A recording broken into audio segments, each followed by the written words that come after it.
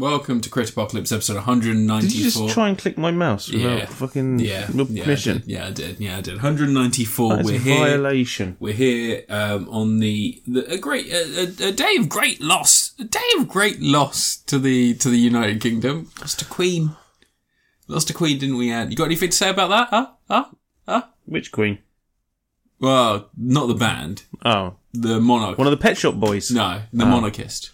One of Right Said Fred? I mean, we'd be celebrating if that was the case, wouldn't we? Did you see held a memorial concert, Lawrence Fox doing an acoustic set. Did you see they recently had a book release and they played outside of the W.H. Smiths when the book was being released, and it was between 12 and 1 that they were playing, and there were literally just like 4 or 5 people who were walking past and like... Did W.H. Smiths know?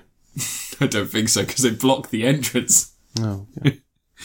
It's the worst day for stamp sales they've seen in quite some time. But yeah, so Queenie's dead. That's sad, isn't it? Queenie? From the British sitcom... You're really trying it, aren't you? Fucking, what was that sitcom? It was a sitcom years ago. Shitcom. There was a character called Queenie. Bread. Oh, okay. Okay. Why was he called Queenie? No, she. It was a woman. She was the wife of one of the characters, yeah. Anyway... I thought Bread was the prison one, but it's Porridge, isn't it? Porridge. Yeah. Come on. Fucking our names. UK sitcoms are bad. Anyway, we're not going to make jokes about the Queen dying. I'm not going to make a comment. All I'm going to say is Prince Andrew needs to be locked in a fucking cell. He's using this as his time where he feels safest to come out to the public eye, and people are defending him because the Queen's dead. And I think that's utter bullshit. He's probably worried who's going to pay his next one. Yeah. I don't really care about the royal family, but I get that some people do, so I don't want to be harsh about that. What? Except for the Prince Andrew thing, he's a cunt. But I don't see why people are so bothered one way or the other. I don't really understand the Pharaoh. She was just like our nan. But she wasn't. She's everyone's nan. No, she wasn't. I had a nan. She was lovely. Just like our nan, if our nan never spoke to us ever and didn't know we existed. Yeah, the Queen was nothing like my nan. Just like my nan. Was she? Yeah, she's just like my nan, because they're both dead. So... I'll tell you what. Deuces on that one, because I've got 2 dead grandparents. So I've got all my grandparents are dead. Fuck you. Yeah, so are all mine. Yeah, in your face. Yeah, take that being 30. Yeah. But no, it's sad that Prince Andrew's still allowed to walk around. It's sad that, he's not. Maybe we could kneecap him. Oh, fuck. I'd love that. Pretty easy. You probably can't run very fast. I saw someone post a thing. They were like, he served his country and he saved people in a helicopter during the Falklands War. And I thought to myself, he also diddled kids. Yeah. I'm sure that there were a lot of people. So on balance, who's to say if he's good or bad? There are people that still say Jimmy Savile, he was a monster, but he did raise a lot of money for them hospitals. So give him a break. That's right. You do a certain amount of charity, you're allowed to diddle a kid. It's like one. Yeah, you're allowed 1. It's like you get points.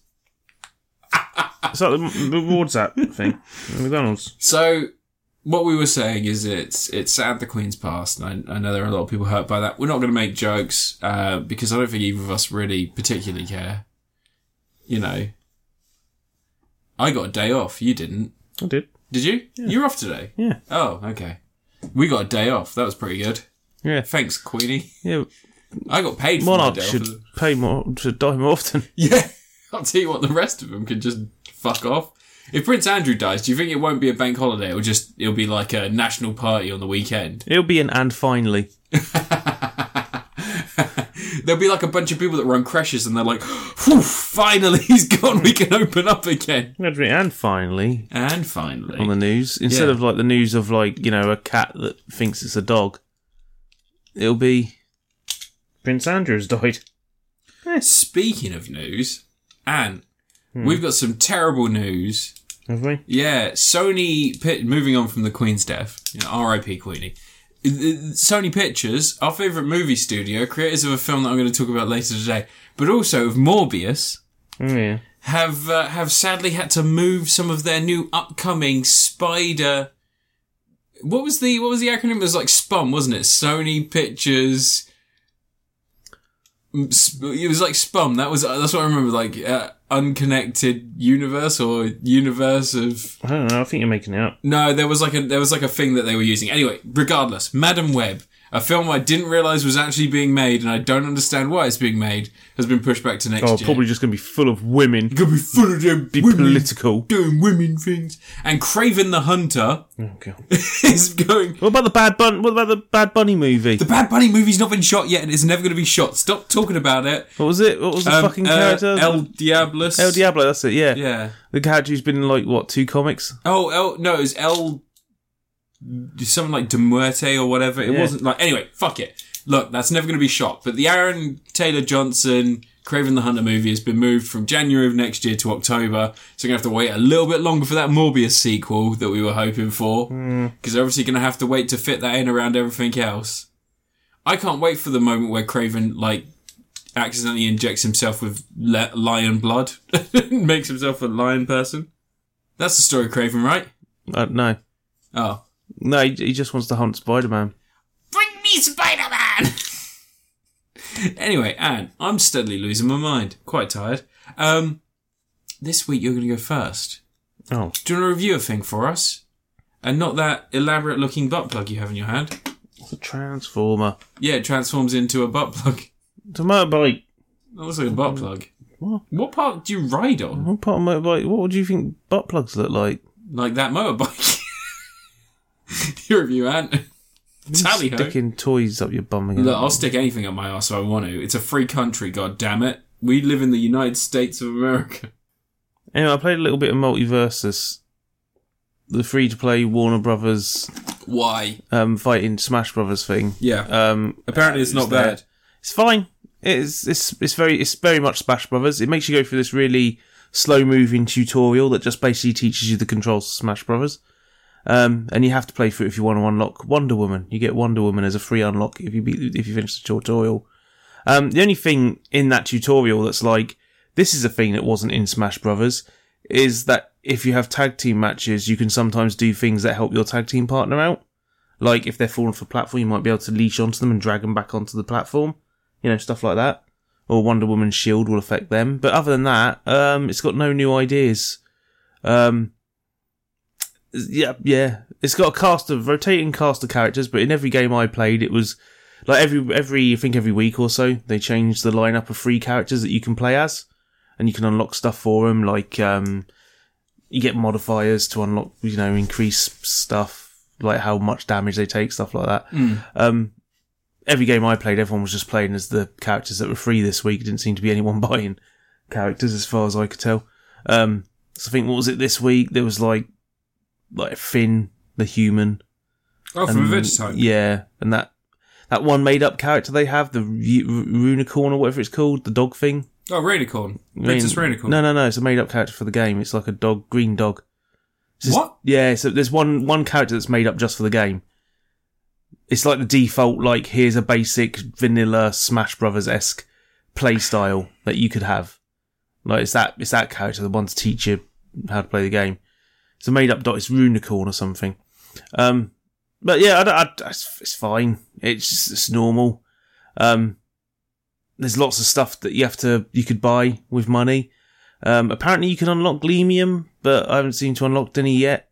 It's got that whole season pass thing. You know the thing they do on Fortnite where you have like unlocks? Although it seems a lot more generous than Fortnite. Because on Fortnite you have to go through 7 or 8 levels before you get an unlock or something. And it's always something shit. Yeah.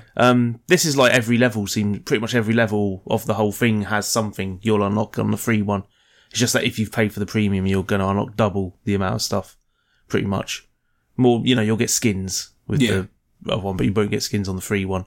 As far as you can buy some skins though with the money you earn from playing the game. Like, it doesn't seem too hard to unlock them. A couple of them are really expensive. Like, there's a original Batman animated series skin. Yeah. Most characters only have 2 skins, like the default one and a bonus one so far. Not much variety. Iron Giant's got 3 though. He's got one where he's wearing a Hawaiian shirt. Don't know what that's about. One where he's got the big Superman on his chest and one where he hasn't.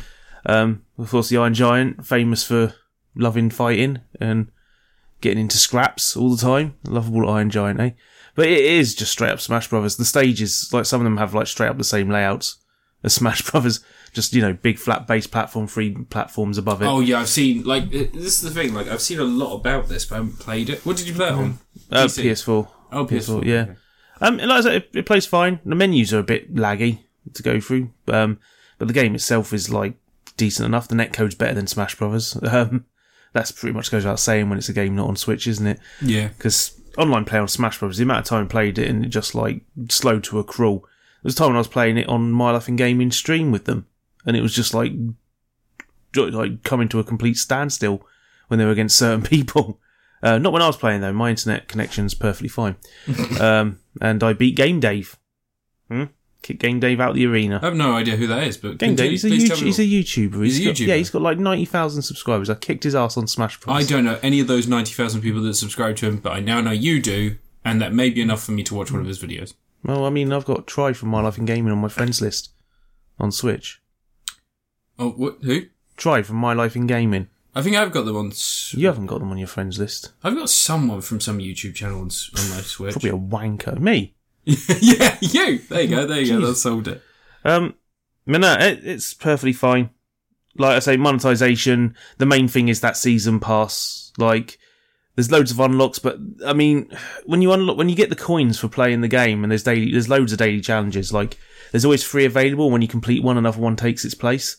And you mostly get money for them, and the money is what you use to unlock cosmetic things. Like, it's not much different to any other game, that sort of thing. None of them are priced so ludicrously high that you're not going to be able to get them ever. Like, you could probably play it for a day and get enough to unlock the most expensive one. Like, cause I racked up like nearly 1,000 in a few games, so not that hard. But it's just normal. The only thing is, this is all Warner Brothers stuff. It's this weird hodgepodge. The Arya Stark being in it's really weird. That seems out of place. Like, it's just weird. Because they're just going to get to the point where they're going to run out of franchises they can take from, and they're just going to have to put more characters from each franchise. And I don't know what the end game is, because the freaking character select screen's not built around... Smash Brothers, when you go to the character select screen, it's like, we've got shitloads of characters. Here's a massive block of squares to let you know how many characters we have in the game. This game's like 2/3 of the screen are taken up with a 3D model of the character you're selecting. So like it's making more of a thing of here's the Warner Brothers property we own that you can look at. And the character selects down the bottom of the screen. It's like tiny. It's like sort of Street Fighter, Super Street Fighter. Let's say Super Street Fighter 2 sized.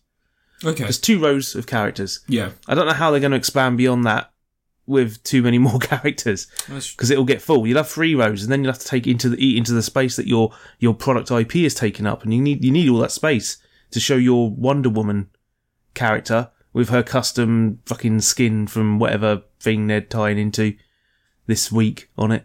Gizmo's on the main menu right now. Gizmo from... I've heard he's been added. Yeah, I've not played him. I don't think he's playable on this week, but when I played it, he wasn't anyway. It was last week, so it might be this week. Who knows? I don't know. They're going to put Mortal Kombat characters in it, aren't they? Yes. Yeah, they're definitely going to put Mortal Kombat characters in there. You're going to have Mortal Kombat versus DC back. Maybe it'll be canon to Mortal Kombat versus DC. This is the sequel that we've been waiting for. What other Warner Brothers characters? Not Batgirl. They've banned Batgirl. She won't be in there. So they've got the entirety of the DCEU, which is probably... Yeah, but they're not going to be in the game. They're not going to use it. There's Wonder Woman, Superman, Batman, and Harley Quinn. There is a bit of a weighted thing. It's quite DC heavy, isn't it? Yeah, Joker's inevitable. Green Lantern's inevitable. Yeah. I mean... So is, who's the character who's inevitable? Black Adam, isn't it? No? Oh, Black Adam's definitely going to be in there. Yeah. Shazam. Yeah, actually Black Adam's on the loading icon. Oh, is he? So, he's definitely going to be in there. Oh no, it's Thanos who's inevitable, isn't it? That's the one. Yeah, Thanos is inevitable. Yeah, he's the one you said. Yeah. I don't know, like, Warner Brothers is such a weird fucking studio because they sold loads of their properties, didn't they? Because they had, like, didn't they for a while have one of the big Wait, they're owned by Discovery now. They can get the dude from Ancient Aliens. I'll just get with lions the funny in hair there and shit, and elephants. Yeah, yeah. And then you can get Shark. what's his name? Who's the guy? Sharkweed. Who's Thomas Edison? Then you can get Thomas Edison, just have him zapping elephants to death. Yeah, like he did in real life. Make it historical. But if it is just exactly like Smash Brothers, if you have a Switch, I wouldn't see the point in you playing this if you're in Smash Brothers. You just play Smash Brothers. Smash Brothers is a better, more feature complete. I mean, I know this is new and it's a beta and there's stuff that's not unlocked yet and all that, but this is never going to have the amount of modes and features and the depth of Smash Brothers. But if you got a PS4 and Xbox, it's the best Smash Brothers clone I've played. Most of them are kind of usually a bit rubbish, aren't they? Well, that Nickelodeon one's meant to be alright, isn't it? I've got that on PC, and I still haven't got around to playing it. I'm pretty sure I've got it anyway. I'm sure it's in a Humble Choice bundle 1 month.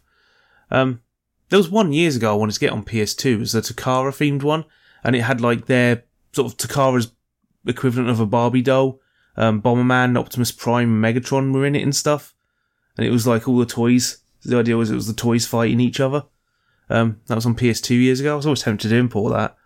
It was on GameCube as well, I think. I think that's what I was going to import it on, because it's dead easy to play import games on GameCube, isn't it? Yeah, it is, yeah. But no, Multiversus, Maybe they'll put Jack Black in it. If they put Jack Black in it, I'll play it non-stop. Because, he's been in Warner Brothers films, I think. Shallow Hal? Yeah. Shall I see who Warner Brothers owns? Who do Warner Brothers own? Owned characters is apparently quite a popular search engine. Yeah. Alright, so Bugs Bunny, Batman, Superman, Daffy Duck, Elmer Fudd, Porky Pig, Beaky Buzzard, Deathstroke, Mr. Freeze, Barnyard Dog, Wile E. Coyote, Lex Luthor, Arya Stark, Yogi Bear, Tweety Bird, Alfred Pennyworth. Oh, you get Pennyworth. He's the man who became Batman's butler. He is the I man. learned that from this season 3 of the TV show that no one watches. No one watches that Alfred show. Who's the blue dude? What? Who's the blue dude in that? There's a blue dude. There's a blue dude. Oh, it's the proto Mr. Freeze. It's like his granddad or some shit. Oh, really? Yeah, he also became cold, I guess. Oh, they've got Lord of the Rings, so they could have Aragorn. Well, they've sort of got all the rings. It's a bit complicated, isn't it? Artemis from Ready Player One. Oh, yeah. Was that a Warner Brothers film? They've got Ben Tennyson. Oh. So Ben 10 could be in there. That's pretty cool. They don't own Cartoon Network, do they? They own... Or maybe they do, I guess. They might do, yeah. Nickelodeon's one, yeah. They own Billy from Billy and Mandy. You know, the one with Death? Oh, not the others. No, not the others. They got Blossom. Yeah. Boo Boo Bear. Oh, Blossom, yeah. Put Blossom in the game. Brain from Pinky and the Brain. Bubbles. You're just listing names now. Buckbeak from Harry Potter. Buckbeak. Yeah. They got loads of fucking characters. What they make? LeBron James has a Robin costume in this game. You can dress as LeBron James dressed as Robin. There's a character called Count Spankulot. What? Recurring character from The Kids Next Door. There's a vampire that spanks naughty kids. Oh. That's not weird. No, Let me say Spanks. Yeah, Spanks. He has an affinity for spanking the monkey, does. Yeah. There's 2 characters called Devon and Cornwall, who are... they're dragons from Quest for Camelot. All right. Yeah. I had that on the Game Boy Color. Quest for Camelot. Yeah, the game. They own Dirty Harry. You have a Quest for Camelot. Oh, Dirty Harry's definitely going to be Dr. Evil. Because kids love Dirty Harry. Yeah. They're really big fans. Make my day. That's what Fortnite's done, isn't it? It's the whole thing where, it's a game played by millions of kids, but it's full of things that kids don't give a shit about. I saw something the other day where it was like Superman flying next to Goku and this other stuff, and I was like, this is all nonsense now, isn't it? Yeah. None of it needs to be there. When am I going to get my bloody Steam I think Big Deck? Chungus will be in. Oh, they've already trademarked him, haven't they? For merchandising rights. Chungus means chunky anus. That's what Chungus They don't know that, do they? Well, they should do. Ooh, your Steam Deck is now available. Oh. I'm going to buy it, Ant. Well, you're going to review a thing. Oh, yeah. All right. So, hey, everyone. Welcome back to the Matt Hour. We're going to talk about some really recent video games. Why don't you give me a drink anyway? That I complete. Shut your fucking mouth. We're going to talk about... Stop doing that with scissors. You're going to cut yourself. I'm not. There's a little bit of black paint on the corner. Oh, is there? Yeah. Because he only has black paint on the front. I don't know. Brown. So I'm going to talk about some very recent video games. Oh. They are brand new, fantastic games. Nightshade on the NES. I played them both. Yeah. I've completed one of them, and the other one I'm completing on the hardest difficulty because I wanted to give it another go. I'm of course talking about Dead Space 2 and 3. Oh. Those brand new video games that came out year of our Lord 2022. Yeah. What can be said about Dead Space 2 that hasn't been said already? Okay, so Dead Space 1, you played as Isaac Clarke. He was an engineer who got trapped on a Resident Evil style situation where there's a bunch of horrible monsters and the only tools you have at your disposal are engineering tools. So you would repurpose things like laser cutters and electric arc systems and things like that just to sort of fight back against the aliens. Luckily, the aliens that you were fighting were pretty susceptible to dismemberment, which is, it's a running theme throughout most life. Yeah. And apart from worms. Yeah, they have too many brains. And squids? Axolotls? Axolotls, yeah, they can lose a limb. So he survives that, but he's forever mentally scarred by the experiences he has on that ship.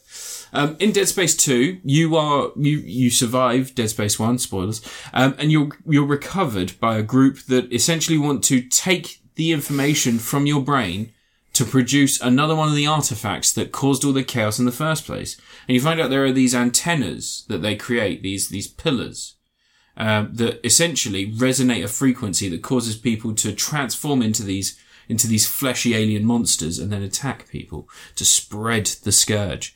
And it's up to you as Isaac to firstly break out of the insane asylum they've locked you in on a space station, by the way, very unsafe.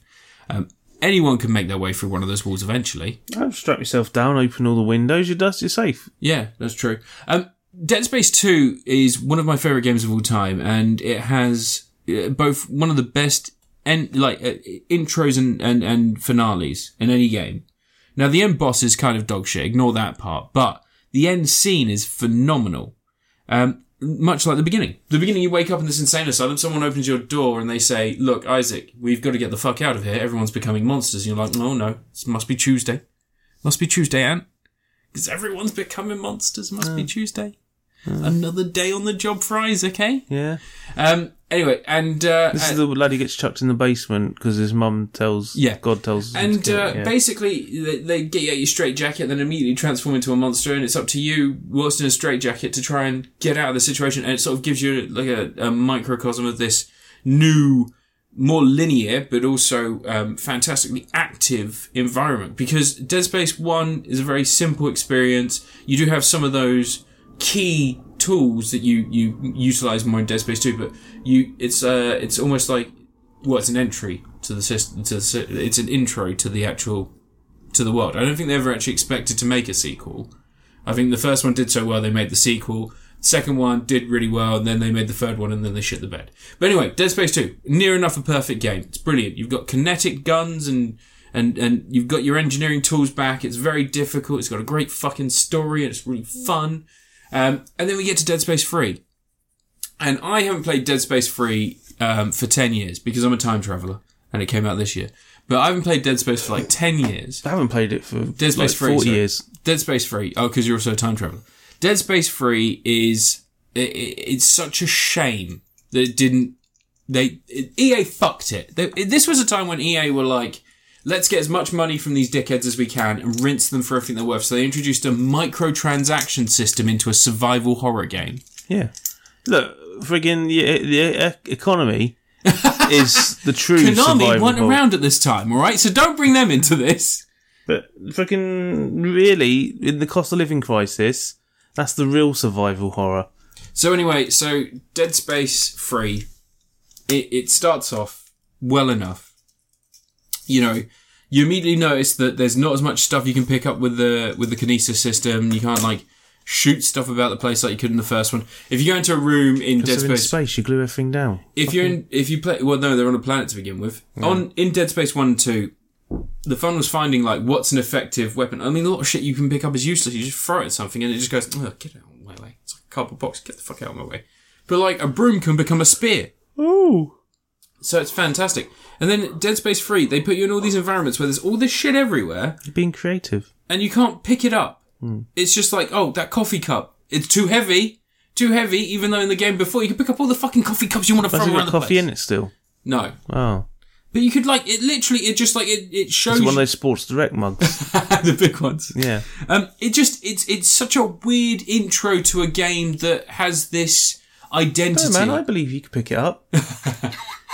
Oh, thanks, man. But it's such a weird intro to a game that, like, started so perfectly, and then you're suddenly put into this game where it's like immediately they're saying to you, hey, don't get too excited. We've kind of cut back on the budget here. We've behaved ourselves a little bit. We've made it so you can't pick everything up. And, like, you're immediately like, okay, so when I'm out of ammo, I now have to look for specific items. You can't really just do like Iron Man 3, the most fun part of Iron Man 3 is when he makes his own little gadgets to go and, like, take down all the bad guys. You can't be in a situation where you've got no ammo left because suddenly you can't pick up anything and defend yourself. It has to be specific things.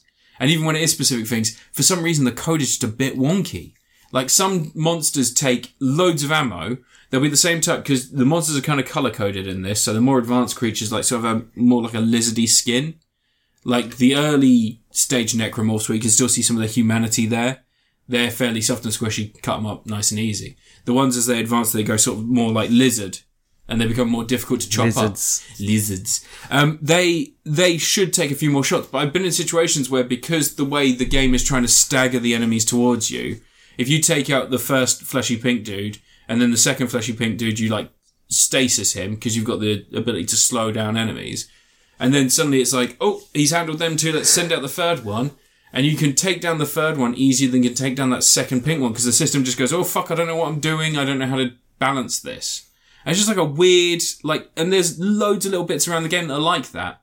Just little bits where it's trying to be that game, but there are so many, like, fucking... And the microtransaction thing isn't even the worst thing. They've just got rid of all ammo types. So no longer in a survival horror game are you trying to manage your inventory, because every gun takes the same type of ammo. Which is fine if every gun is a set gun. But in this, because the microtransactions that you can buy go towards buying gun parts, so you can make all these fantastic random guns, which sounds great, but they don't actually give you any base devices to use, so you don't really get the line gun anymore. You have to get all the shit to make it. Isaac's an engineer, isn't he? Yeah. He's simulating the experience of going to the local hardware store to buy the parts you need.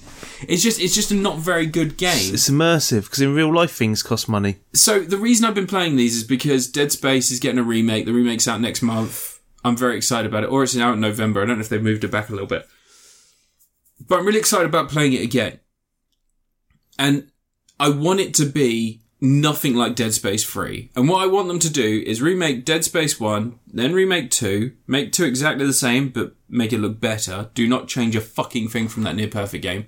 And then Dead Space 3, just start again. Just create a new game. Because this isn't it, guys. This is bad. I think they should introduce a witty character who wisecracks the whole way through the funny game. thing is, Dead Space 3 was years after Resident Evil 5, which is Resident Evil 5. They're very similar games in terms of their structure. Resident Evil 5 was made to be a co-op game. It's made to have 2 players, and, like, it's made to be... It was one of the first games I think was completely designed for co-op. Like that. Like, you could have a single player experience. And Bonanza Brothers? Pardon? Bonanza Brothers? Yeah, but you could play it by yourself. Yeah, and it's designed to be played in multiplayer. It's always split screen. There's always a second screen. Oh, I see what you mean. It's crap. Yeah. It's crap, and no one cares about Bonanza Brothers, yeah? You're saying that it's nowhere near as good as Resident Evil 5. Not a controversial thing to say. I agree. Bonanza Brothers is dog shit.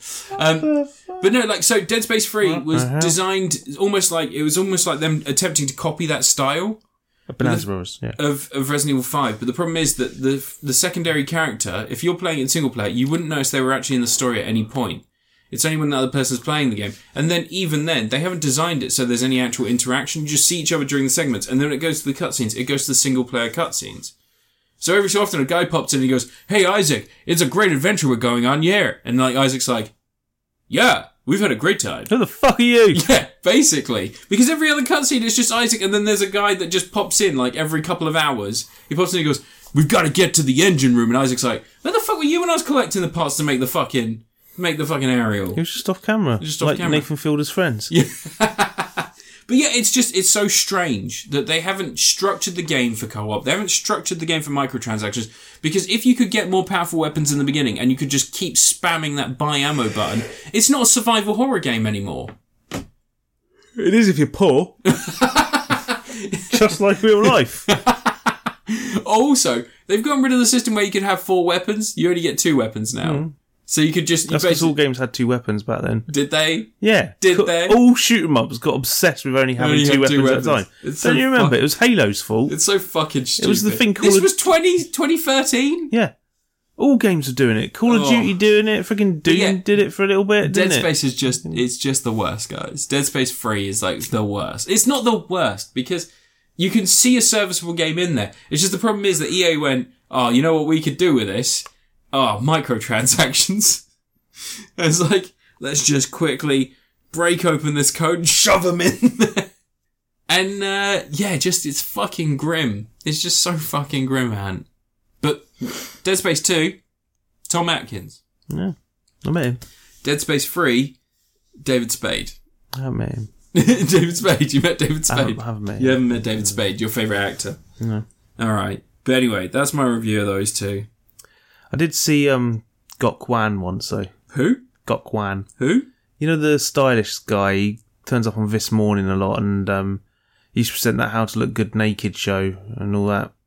One of those celebrity stylist type people. I saw him in Woking. Saw him in Town Centre once. Oh, cool. Oh, I saw He's doing pantomime. Natalia, the trans lady from Big Brother, years ago. She used to hang out next door. Did she? Yeah, our next door neighbours were her best mates. She used to hang out there before Big Brother. Really? Yeah. So we knew her before she was in Big Brother. Which side? Which side of the house am I on? That side. That side. Oh, that's cool. Because there used to be a Portuguese family living there. Yeah. Because I remember my mum saw her going to Big Brother house and was like, oh, for fuck's sake, because she couldn't stand her laugh. She used to complain about her laugh all the time. Oh, that's mean. Yeah. So you know Gok Wan. I saw Gok Wan. Weird blonde hair, didn't see. It was really weird. Bleach, when someone bleaches their hair and makes it way too blonde, like that. Oh, you done? Yeah. Oh. What do you think I was fucking rating there? Oh, I don't know, man. I don't know. Have you played Dead Space 3? No. Oh. I've got one of them. Never bothered playing it. Why'd you never play it? Can't be asked. Too scary. You're scared of Dead Space. Yeah. Scared I'm of scared Dead of Space. monsters. Scared of a game for kids. I like to play real scary games like Five Nights at Freddy's. I thought you were going to say the Taxman cometh on your chest. Why did I look at camera then? The Taxman cometh. Why is your screen so bright? I'll turn it down, sorry. It's obnoxious. One sec, I'll turn it. I thought you had a torch on. No, I'm buying my Steam Deck. Oh, God. Anyway. What shall I review next? Shall I review Everything Everywhere All at Once? Oh, you watched it finally? Yeah, I watched it. Oh, yeah, how'd that go? It's really good. It's really freaking great film. Butt plug fight, eh? It's only a small part of the film. It's very funny, though. No, the film's fantastic. This is a film about a lady who is like, life's a bit of a struggle, like it is for all of us in this cost of living crisis. And her and her hubby are going to sort out some finances or possibly try to avoid getting shut down because they haven't maybe not paid all their bills and stuff. Trying to show how their business is being run. They're not doing it well. They're pretty bad at it. But then it turns out she's at the centre of an interdimensional battle and she is the one who can help defeat this person who is able to control everything all at once, and she's going to help defeat them by hopping to different dimensions and pulling memories from other realities through to, help her be a kung fu fighter. Good thing she's Michelle Yeoh, because, she's pretty good at kung fu in films. Michelle Yeoh. Yeah. And if they'd chosen, another Asian actress, I don't know, someone from, what's that sitcom about the corner shop? Crazy Rich Asians. What? No, that's a film. Are you talking about the one that the guy from Shang-Chi came from? Maybe. Isn't he in that? I don't know. Kim's Convenience. If they'd chosen the mum from Kim's Convenience or something... Is that Michelle Yeoh as well? No. Okay. But Michelle Yeoh's great. I've been a fan of her since Police Story and... Oh, right, stop fucking bragging! Legend of Fong Sayuk. That's a bit of a classic. Wait, which Police Story is she in? The original Police Story 3. Ah. Yeah. But yeah, friggin' Michelle Yeoh. Friggin' legend. Very attractive. And as well. Ki-Hye Kwan, who is... Short Round. Short Round, yeah. And he's in other stuff. And there's a weird myth that he, quit acting after Indiana Jones. No, he didn't. He was around to, the early 2000s doing stuff. He just decided to not do it anymore. Should I buy the sneaker? Do you know he was a stunt director? Yeah, I do. Stunt coordinator and director. He's doing kung fu shit for years. Good for him. They should get him on that Corridor Crew show, shouldn't they? I really shouldn't buy a Stuntman Steam Deck. Reacts. It's 450 quid. You could give me 450 quid I'm instead. going to do that next Friday anyway. You could do it to me now, and then do it again next week. No, I'm not going to do that. Fuck's sake. It's a whole week's worth. Well, it's less than a week's worth of money. But But what if I want to buy an extremely expensive Transform? Look, just tell me to buy. Anyway, Oh, God, it's right there. so Everything Everywhere at Once, it's a strong contender for my film of the year. It's going to be fighting against RRR. It's going to have a strong battle to compete against. On the pro side, it's, it's very inventive, very imaginative, very creative in its... They're all words that mean the same thing. But it's good at what it does. Those Daniels, they know how to edit and shoot a film on a budget because music video directors becoming film directors is a lost art. And when you get one of those music video directors, they know how to do something cheaply. They know a way of getting a really crazy effect that people haven't seen before in films because that was their whole job for years. Like how Michael Bay knows how to make a car look like something you want to buy because he spent his entire career before making movies doing advertising. It's in the blood. So the film looks great and it's really fun and it's got some fantastic editing going on in it. Some stuff where I was scratching my head how they edited some of it together without it looking jerky or janky and stuff. Really smoothly. Friggin' smoothly, beautifully put together. It's more when they're flashing images of all sorts of different locations and matching the faces up perfectly between one thing. They must have locked their face down in a friggin' vice to make sure it doesn't move. And then change the set. Didn't they have a lot of stuff was done digitally, but also they had most of those shots the people were lying down? No, it was like this one where it's the faces are flicking around. Oh, that one, yes. Yeah, and changing costumes mid shots and stuff. And they're not CG costumes, they're matching shots and mixing together the costumes and stuff like that. It's clever stuff. And I love what the film's all about. It's all about friggin' a giant bagel. Learning how to understand each bagel. other and, see... It's not. It's about an everything bagel. And Jamie Lee Curtis being a butt plug aficionado. And they're trophies for her... Butt plugs. Stamping award. But anyway, the whole final fight sequence bit where she's sort of the spoilers for the movie that came out 6 months ago. You should have watched it by now. Everyone's watched it except for me. It's on Amazon Prime now. Yeah, I know. Where she's going up to people instead of punching the shit out of them, she's doing something that will help bring them closure in their life. Like Raccacoonie helping the guy get back to Raccacoonie. He's voiced by Randy Newman. Just being nice, to people, and that's good. That's how her husband fights. Yeah. And also, sometimes it's not the universes around you. It's your own one that's most important. Mm. You should just focus on being a rock. But there was no cameos from any Marvel characters, so 0 out of 10. Wasn't there? I was going to say, there must have been someone in there. You were moaning about them, Doctor Strange. Where's all the other characters? I wanted to see Spider-Man Noir, some shit. God. It's just pulling characters out of the arse. You can never please nerds. The world's fucked. But no, it's really good. Like I say, it's going to be my contender for film of the year. I don't think there's anything coming out that's going to come close to it. Like I say, in the pro columns, it's inventive and crazy and nuts and a lot of fun. It's also over in 2 hours, whereas RRR isn't. If you want to watch RRR, you've got to put an evening aside because it's 3 hours long. But it has more songs than RRR. I think there's only one song in Everything Everywhere All at Once. Just briefly, there's a little bit of singing in there. But RRR also has that bit where he jumps out the caravan thing and all the animals come out with him, and it looks awesome. And there's the bit where they're dancing. I like that dance bit in RRR. That bit's great when they turn to each other as they're dancing, and it's they're facing off against each other. Pure kino. Anyway, it's been out for ages. I don't really need to review it for too long, do I? It's just a fun, crazy, imaginative film. I love the whole set, the last act of the film where it's constantly splitting back and forth between the different perspectives of her in different realities. And it's the melding of all their viewpoints are coming together to give her the epiphany she needs for the final stage of the film. Final act. It's good stuff. And that what's her face lass? I can't remember her name. the daughter in it. Yeah. She's fucking great in it. She's friggin' ridiculously good in that film. She's crazy and nuts. I like when she does the thing where she makes the gap and then you see through another dimension through the fingertips. It's through the cracks.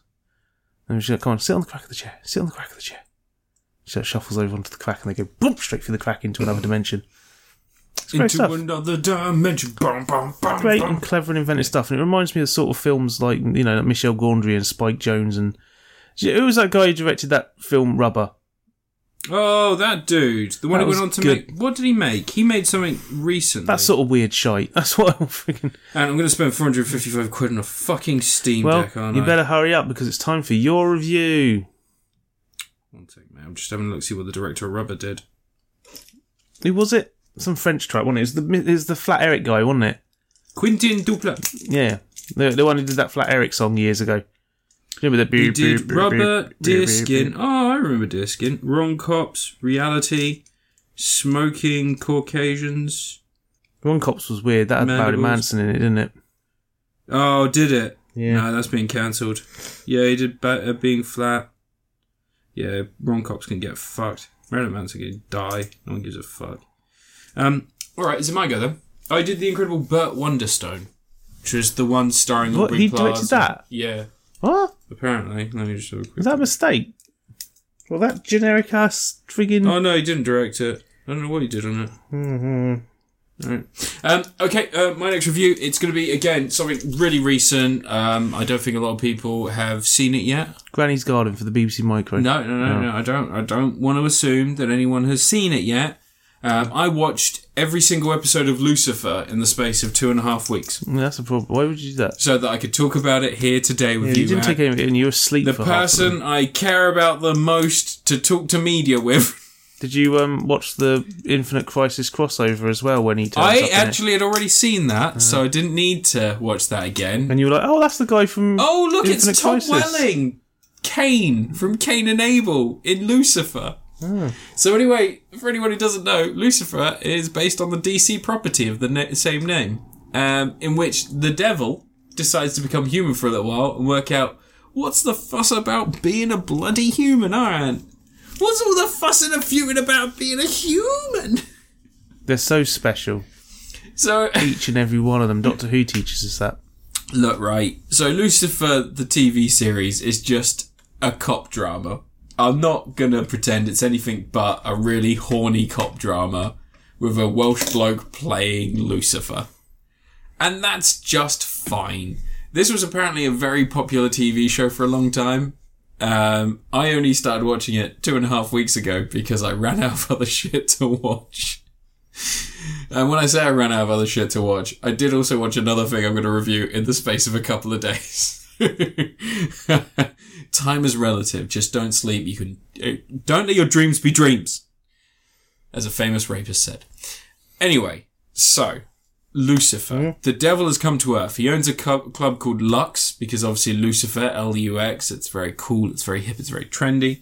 He's in love with a detective lady who, for some reason, makes him vulnerable, whereas when she is not around, he is invulnerable.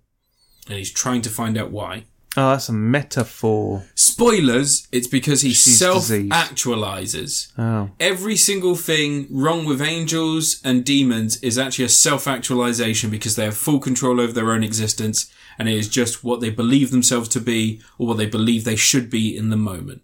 You didn't figure that out before you came to us. Even though they find this out in season 3, they never seem to be able to control any of their powers. They get wings on and off, so on and so forth. Anyway, that's besides the point. It is basically just a murder of the week cop show, and it's kind of cute in places. Lucifer fucks in this, like a lot. Oh, he's going to have Satan children. He doesn't. Loads of He Damians. does eventually end up with a child. Spoilers for season 6 if no one's seen it. Wait, is he a nonce? No, he doesn't fuck children, like as in he has a kid. Oh, you just said he fucks and then you said... Oh yeah, Lucifer fucks. And then he ends up with a kid. Not kids. Okay. There we go. He's not a Prince Andrew. I repeat, he is not Prince Andrew, the famous pedophile. Friends with Jeffrey Epstein, one of the biggest monsters Did you hear of that the 21st Loads century. of British food things have to take the crown off their food now because they have to prove that they're products that the royal family use. So, like, if Pizza Express want, they can apply to get a crown. You know what? Pizza Express... Well, only Pizza Express Woking. Yeah. There's but they the can royal prove that he that ate Prince Andrew, thus giving him an alibi and getting themselves embroiled. There'll be a tape somewhere In a major from court. there will be a tape somewhere that sits in a dusty cupboard locked away that they will use if ever they start going bankrupt. They'll be like, Prince Andrew, we've got the tape from the night you said you're eating pizza here. Give us all this money, or we're noncing you out there. Deleting it. No. They play it to show he wasn't there. Oh. Yeah, they'd be like, we're releasing the tape. Oh. And it's like, oh, you've got a tape of me with those several children. It's like, no. It shows you're not in Pizza Express on the night that you said you were, you nonce. And we're like, no! I think it'd be funnier if someone had a video showing he was there. Yeah. And someone was having some sort of argument with him, but no one knew he was Prince Andrew. Because you wouldn't recognise him. No, I didn't know what he looked like. he's just some business cunt. I had no idea who the fuck he was for years. He looks like a middle management business cunt. I have only known who he was since it was revealed that he's a nonce. You know the sort of person who tucks their shirt into their trousers even though their belly is like 5 times too big to do that? Oh, God, I saw one of them today. Yeah, you know? But they're wearing, like, skinny jeans. Yeah, so they yeah. look like a fucking bowling ball on 24-inch waist into matchsticks. 42-inch, yeah. 24-inch trousers. So anyway, sorry, back to Lucifer. Really, really entertaining. It's just, literally, it's just gruel. It's a paste. It's not bad at what it does. It's not really excelling at anything either. It just becomes utter nonsense for a lot of episodes. And they do just go like, instead of them being like campy about it and being like, oh, we're having angel problems, they kind of just treat it quite seriously in like the later seasons. And it's less fun then. You should do, because they're deities, man. Oh, I'd get fucked. But yeah, so Lucifer the series, it's fun. Like I said, it's just straight down milquetoast TV. Your nan would watch it and be like, oh, the devil's quite handsome. I'd sin for him. And like, it's just Matthew Modine. That's what this is. It's Matthew Modine. It's straight down the line. It is. It's that the other guy, Tom Ellis. Who? The guy who plays Lucifer. How do you know his name? Because it's Tom Ellis. Everyone knows Tom Ellis. From what? Lucifer. Have you watched Lucifer? No. How do you know his name? It's not his name. Is it on the poster? It's not even on the poster. Because people who watch Sandman keep complaining that he's not Lucifer in the Sandman series. Why? Because they know one person who's played someone called Lucifer. And now they're like, oh, he's got to play him in everything. And they're not calling for like fucking Al Pacino. I mean, the character Lucifer was in Sandman. It's where they first introduced into DC or Vertigo comics at the time. But, you know, fucking, I'm sure Neil friggin' Gaiman is like, I know what I'm doing with my TV show based on my comics that I wrote. Fucking weirdos. I still haven't watched that. What, Lucifer? No, Sandman. I've watched Sandman. Sandman's alright. Tom S was in something else. He was in a British He was show in years Miranda. ago. Yeah, and He something was else. in Merlin. I remember him in Miranda. But He was in Rush. Yeah. He was in Once There's a Upon a lot Time. of people. Do you remember Merlin TV show? Loads of people in that who In are what? like Merlin, the TV series. Loads of people who are in that who are just like in things now. Like, I'm having a look. Colin Morgan, no idea. Casey McGrath, no idea. Kate McGrath's Lena Luthor in Supergirl, the one who gets eaten in Jurassic World by all the dinosaurs. Oh, here you go. It's where Anthony Head became famous. No, Anthony Head was famous from the Nescafe adverts. Oh, look, Tom Hopper. Mm-hmm. Asa Butterfield. Michelle Asa Butterfield Ryan. Michelle Ryan. She was Wonder Woman. What? She was in the Wonder Woman pilot. No, that was No, Adrian Paladecki was in the one after Michelle Ryan's Wonder Woman. Oh, I don't know. Who else is here? Had someone arguing with me at work the other day that he wanted The Parent Trap on DVD. Why? He said the original one. So I got the original one. We had it in stock. The 1961 original. He meant the one with the Lohans. Yeah, but he said no. It's older than that. It's the first one. It's not this, and he kept describing it. I said, yeah, that's this one. How many autistic people do you deal with on a day? And it's just like, no. And I was like, look, I'm looking on IMDb. There's no other films, and they just don't believe you. Oh, Lawrence Fox's dad was in it. No. Not Lawrence Fox, though. Oh, his sister was as well. Amelia Fox was in it. But it's production company's the same one who did Doctor Who and stuff, wasn't it? Oh, right. Billy so Lawrence Piper. Fox also isn't in Doctor Billy Who. Piper was in Doctor Who. Oh, yeah, of course, yeah. So everyone hates Lawrence Fox and his family, don't they? Yeah, no one really likes him. Probably because Lawrence Fox is a fucking nonce. Because Lawrence Fox is Lawrence Fox. He's probably a fucking nonce as well, isn't he? Anyway, Little noncy face and his noncy fucking voice. am I supposed to review my third thing now? Tom Willis has such a weird voice in Lucifer. Hello, detective.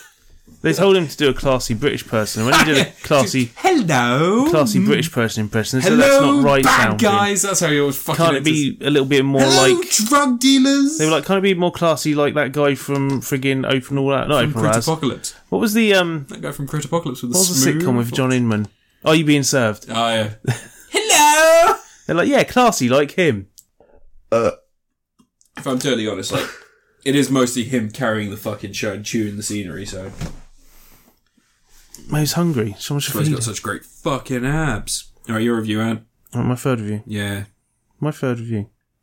Let's do Star Trek Deep Space Nine, Season 6. What are you looking at now? Was it any of your fucking business? Trying to do Star Trek trying to... Review thing. Fuck's sake, man. Can't concentrate. Can I'm you? sorry. I was starting off looking at the cast of Merlin. And I was going to message my friend and be like, do you know who was in Merlin? Well, I was busy telling you who was in Merlin. I know you were. Tom Ellis, clearly the most important character. And Asa Butterfield. Oh yeah, Asa Butterfield. He's in fucking everything now. He is just in everything. I thought Asa Butterfield was the kid from The Good Doctor, but it's not Asa Butterfield, it's the other kid. I can't remember his fucking name. I don't know. Anyway, Star Trek Deep Space Nine Series 6. Season 6. At the end of Season 5, Starfleet had to abandon Deep Space Nine because the Dominion invaded, and Starfleet and Bajor, they weren't linked together yet. Bajor's not part of the Federation, so they have to stay there and work under Dominion rule. And Season 6 kicks off with like this 6-part episode storyline where like Starfleet's planning a counterattack. The Bajorans and the people who are still working on the station are trying to sabotage things, but they have to be clever about it because they don't want to ruin things. They got to make sure they can sabotage it and get rid of the Dominion.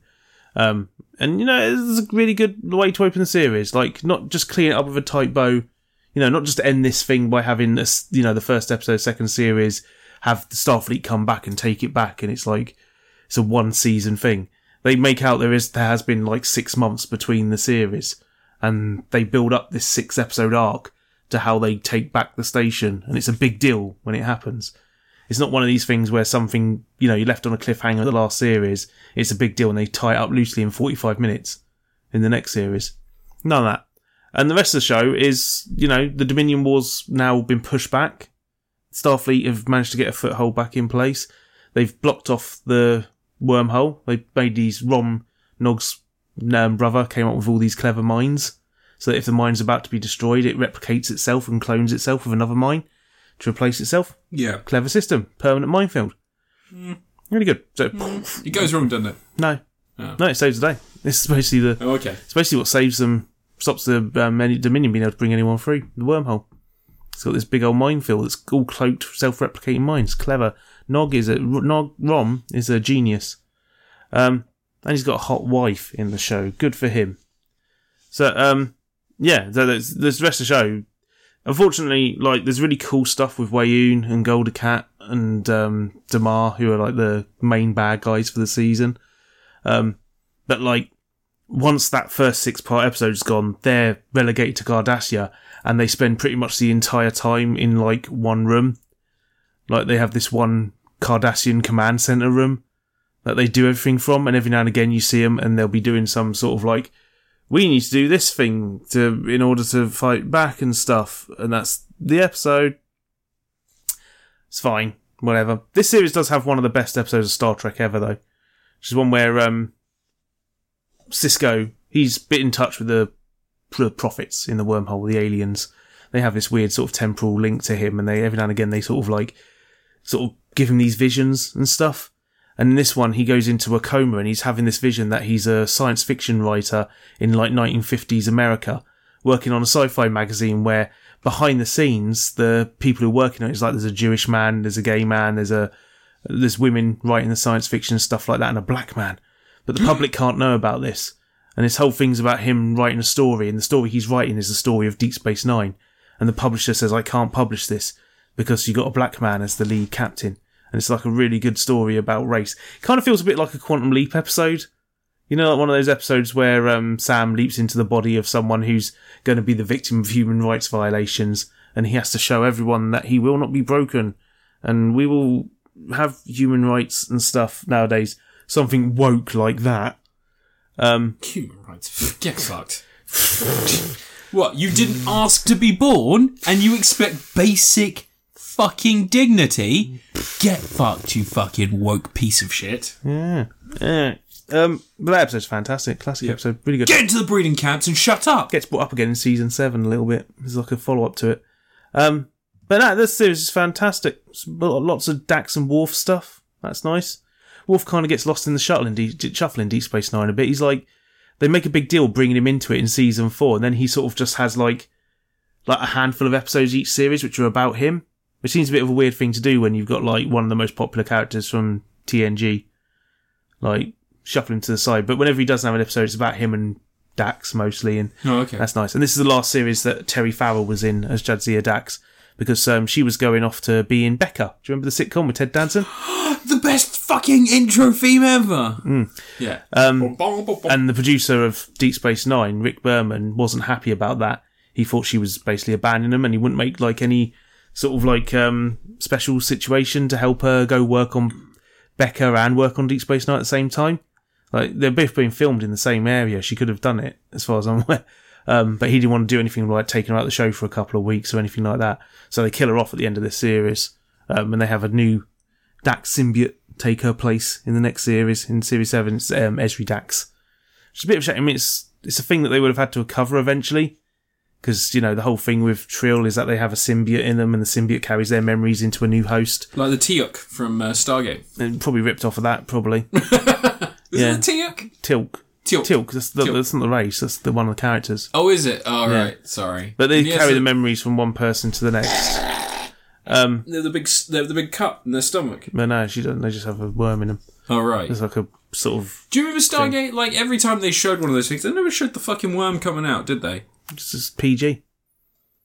But they have to sort of cover that on Deep Space Nine eventually, because if you've got a character that has that as a defining trait of the character, at some point you have to like pass the symbiote onto someone else and show what happens when symbiote. You have to show what happens when someone else is that character, but not. There's a room and there's a jar. They go, ignore that symbiote. It's like, oh, that's coming back later. That symbiote. Maybe someone's gonna smash that jar in someone's head. But no, it's just that she just gets killed off at the end of this series, and it's very unceremonious. But it's the kind of death I like in a show. I don't like it when, you know, when a character has a character arc that's definitively ended, and then they die, and then they have their romantic moment where they get to say, you know, have their final speech and die. I don't like that in shows. I think when a character gets killed off in a show, it should happen, if at all possible, right in the middle of them having stuff going on. No storylines finished. They should just be cut out, and there should be like a hole in the show where that person was.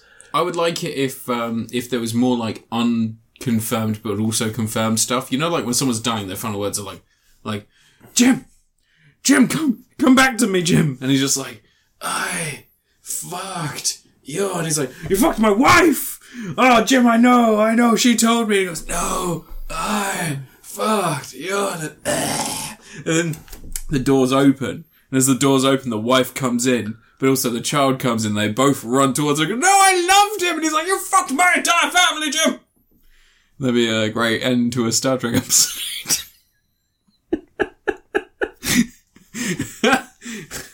That's really just terrible. Do you know improv theatre? Yeah. You should totally do that. Yeah. I'll watch. Just every time, I'm just like... Yeah. It'll be hilarious. For people that don't know, I recently got a job on the Family Guy writing stuff. Yeah, sorry, I'm losing my mind.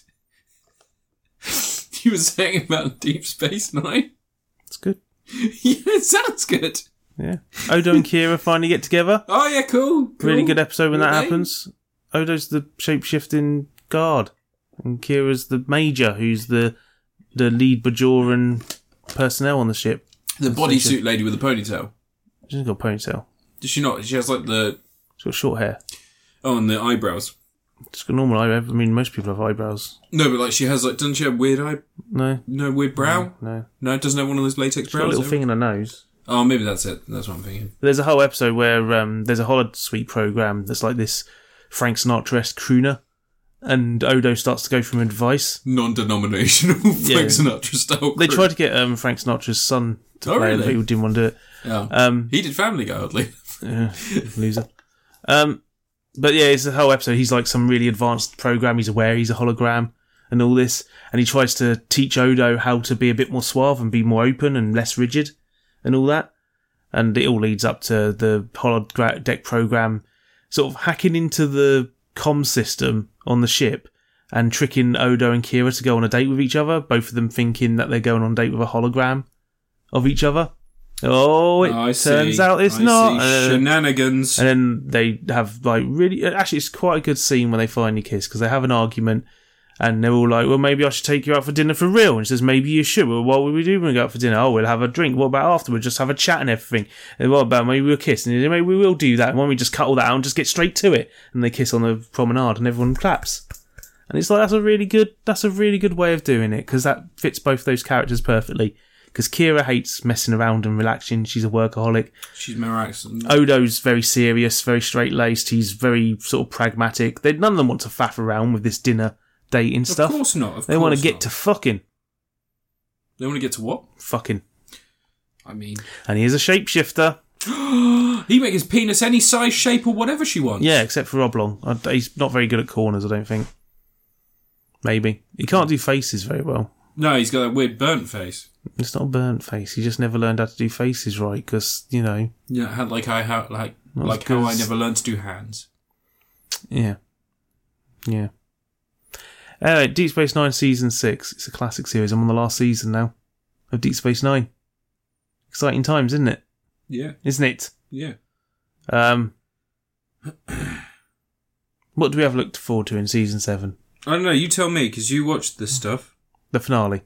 I mean, yeah. And that episode where they're playing baseball.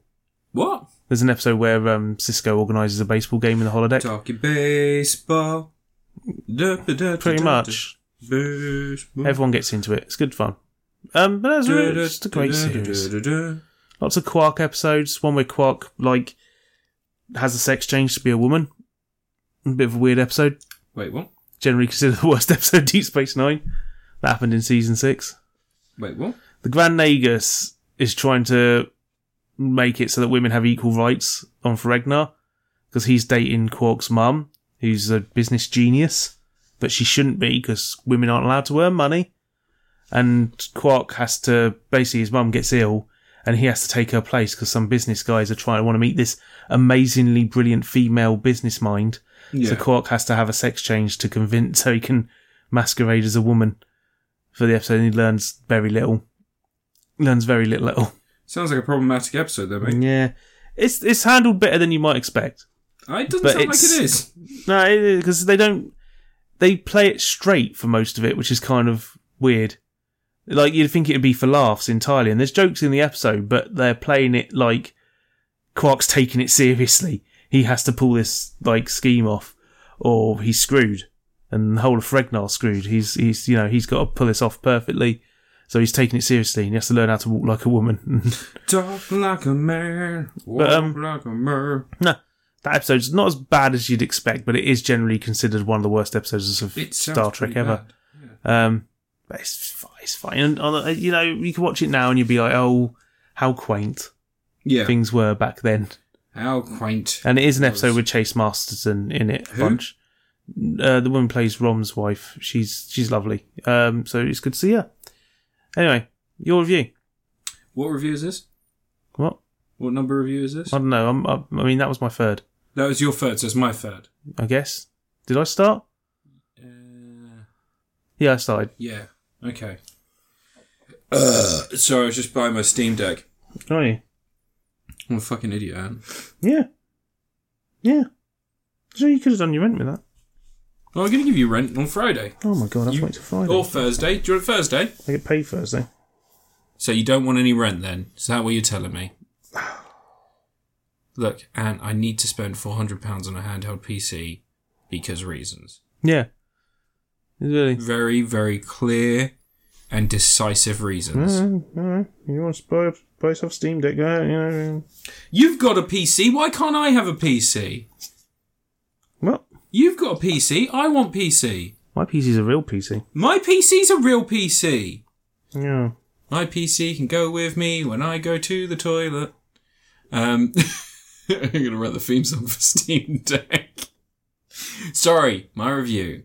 I'm going to talk about a thing. If I can remember what it was I was going to talk about. Oh, shit, my brain. Sorry, 2 seconds. I'm going to go to my list. I'm going to bring up my thing. What's your review? I've got to fucking remember. Oh my god. I already reviewed Orphan First Kill, didn't I? I don't know. Did you? Yeah, you did. That was weeks ago, man. It was weeks ago. I thought so. Jesus. Sorry, guys. Sorry. Well, Technical difficulties. You're a technical difficulty. Oh, thanks, bud. Did you not prepare? I did prepare, but I can't fucking remember what it was I was going to fucking review. I'm just quickly going through the shit that I've already done. Sorry, guys. What have you watched recently? Watched a lot of stuff. Well, there you go. Name one of them. Oh, Black Phone? There you go. You reviewed that, didn't you? Yeah, I did. What have you watched the last 2 weeks? Oh, so much. Just Lucifer. Just Lucifer. Lucifer? Yeah. Okay, alright. You could have reviewed Dead Space 2 separately. I'm not a fucking sellout, mate. Alright, fuck it. I watched the new horror film... You still got to get a fourth one after this. Yeah, I know, right? I'm real fucking dreading war this week. I watched the new horror movie, The Invitation. Not to be mistaken with The Invitation from 2016. It's a new one. Ah. It's all about a lady going to a party and they get given these DNA tests. It's like, discover who you are. Find out where you come from. And she does a DNA test and ding, ding, ding, she is related to an English family that are very excited to see her because there is soon to be a wedding and she just so happens to want to go to England. So like, look, come along with family. It's going to be great. She goes along and it's Get Out, but with fucking vampires. Oh. And marriage. Oh, it could have been just scary enough if it's just British people. Yeah, I know. Tell me about it. Fucking bucktooth weirdos. Anyway, so, so she goes to the wedding and it turns out this very charming man who's Lord of the Manor. Be like, he's a bloody vampire. I've won a holiday to Britain. I'm going to stay with a family out there. Dun, dun, dun, yeah. Ding. Are you local? I hear you're a racist now, Father. It is not good. Oh. It's not very fun. It's not very campy. It's not very bloody or gory. There's no real horror moments. It just, so it's more blandness, isn't it? Look, that gruel is back. Salties. Salties. It's like everyone's doing as much as they can in their roles, and like it's such a weird Get Out like copy that there are moments where she's talking to her friend who is incredibly entertaining, and those are the highlights of the movie. Whereas in Get Out they were like nice little like levity moments throughout this quite sinister film. In this you're like, oh, the friend's on the phone again. Yeah, it's good. Her friend's like, at one point, she's like, I met the Lord of the Manor today. She goes, oh, how's that old asshole? And she's like, no, he's not old. He's actually our age. She's like, oh, get on that dick. And I'm like, yeah, that's how friends talk to each other. I can't tell you the amount of times I've told my mates to get on that dick. It's all the time. It's like, no, he's our age. Get on that dick. He's orange. Get on that dick. It's your catchphrase. It's so fucking dog shit. It should be fun. It says here it got 10 out of 10 on IMDb. No, it fucking doesn't. It's like a 4. Is it? If that. It's like a 4 if that. I think that there's a lot of like that weird racism shit going on there though, because like it's got a black woman in the lead. Oh, yeah. And they don't like that. They don't like black ladies. Oh, I've seen her. Yeah, she's from Fast and Furious. She's very, very attractive. That's not what I know her from. What? Do you know her from Fast and Furious 8 or 9? No, I know her from something else. Fast and Furious presents Hobbs and Shaw? She's not in that. Trick question. She was one of the voices in Dark Crystal. Oh, is that where you fucking know her from, is it, Anne? Yeah. Not hearing her voice, but seeing a picture of her, you went, yeah, that's that voice from Dark. I've known a picture. She was in Hollyoaks. As who? Sasha Valentine. No idea. And I watched Hollyoaks for a long time. Yeah, 192 episodes. Yeah, and she was not in any of the episodes. Wait, was she? She was the autistic girl, wasn't she? It's autastic. Oh, someone's been watching The Predator. Well, we're putting a positive spin on it. Autism's a superpower, and the Predators want to inject it in their spines. Yeah. It becomes a secret vampire movie, but the problem is that, like, the romance stuff is such a long portion of the movie, and then when they get to the vampire bit, they just go full on into the vampire bit. A bit like a really unbalanced Dusk Till Dawn. Oh. Do you know, like, Sean Pertwee's in it. He is, and he's great in it, actually. Sean Pertwee is he's like a nice little bookend to the film itself, because he starts at the beginning being the sinister person. You're like, oh, Sean Pertwee might be a monster. And then at the end, he's like, I'm just a fucking scouse, or whatever. Londoner. I don't know where people come from. He was Alfred Pennyworth. Yeah, Batman's butler, that famous program. Yeah, that's what that Pennyworth, the origin of Batman's butler. Has anyone watched that show? No. Or Krypton. Did anyone watch Krypton? So here's the thing, like, there is one moment where this film was enjoyable. 2 moments. So the conversations with a friend on the phone, great. I actually fucking love that. And the other bit was when it ended. No, Sean Pertwee has a joke that references either Howl or Dog Soldiers. I'm thinking it's probably a Dog Soldiers reference more than it's a Howl reference, even though they both have werewolves and Sean Pertwee in them. But there's a moment where the girl hears a noise and she stops, and he goes, don't worry, we don't have any werewolves around here. And I was like, Sean Pertwee was in a good movie once. It's just crap, man. His dad was Wurzel Gummidge. I don't give a fuck. It was I'm sorry. His dad was Doctor Who. I don't fucking care. It's just, the invitation's so bad, and like no one's seeing it, and it's another Sony Pictures film with vampires in it, and it's just, at the end, there's an opportunity for them at the end to do like a proper, like, spoilers for the end of the invitation, a film no one's gonna fucking watch. But at the end, she does get turned into a vampire. He was in Equilibrium. Who was? Sean Pertwee. Yeah, it was. Yeah, he was the fake leader, wasn't he? Sean Bean. No, it was Matthew McFadden turned out to be the real guy, but he just had the facial recognition stuff go over his face. You remember that? He was also not Trevelyan. It's just so dog shit. But there's like an ending scene where they're like, she does get transformed into a vampire, and they're like, he's and stabbing each other and stuff. But it doesn't go like full like, I'm suddenly a vampire, I've got all this power, I could just like fucking tear through people and just be an absolute fucking monster. They're like, oh no, they have to team up against him, and the real demon is like the guy. The friends we made along the way. I mean, that's actually accurate, because he makes friends with her. So. Trying to see what other things he was in. It's just dog shit, right? Like, don't see The Invitation. It's a David Spade at very best. He was in Mutant Chronicles. Yeah, he is, with Thomas Jane and Ron Perlman. But yeah, it's just bad, man. It's just a bad film. Just not good. Like, it's not even camp good. It's not like ridiculous, stupid shit. It's not like, oh God, just don't watch it. Just don't watch it. Just don't watch it, David Spade, mate. Trying to see what other great movies he was in. He was in the video game Shadow Man 2: Second Coming as Modius. Great. Yeah. A lot of video game stuff. Not so much recently. He's obviously getting paid too much now to do video game stuff, since he was in 99 episodes of the hit TV show Gotham, starring Sean Pertwee and Ben McKenzie from the OC. Do you remember Ben McKenzie? In the OC. Yeah, the guy who's now like taking down crypto bros on Twitter. I love him. Is he?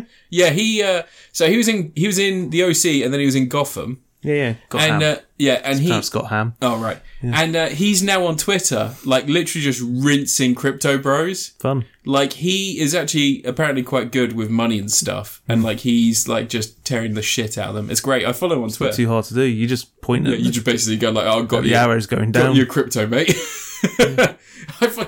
I'm loving all the people that are like, it's not the same. You don't own the rights to it. It's like, yeah, nor do you under your current standards. So yeah, I've got your thing. Seth Green's still doing crypto, isn't he? Seth Green's not very smart. No, he's a fucking weirdo, isn't he? Yeah. I used do you remember to think... he made a Star Wars show that never got aired on TV? Yeah, the weird like Troopers one. No, the cartoon parody thing. It was all like really big-headed. I think it was called like Troopers. No. It was something else. Oh, really? Something else, yeah. But because like when Disney bought Fox, that's the one got locked away, isn't it? It's been locked away. It's not on Disney Plus or anything. It's like a weird. They look like Funko Pops, all cartoony, friggin' wacky things. Because part of the reason it wasn't released was because they were worried that this would be the first thing Disney release as when they own Star Wars. Yeah. So it got locked away. But he managed to make a Star Wars show that no one wants to have released. There's no campaigns to get it released. No. It's like, no one cares. Whatever happened to his NFT show?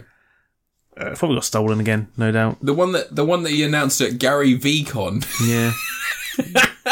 These people are mentally unwell. They think all the stuff they're doing is fine.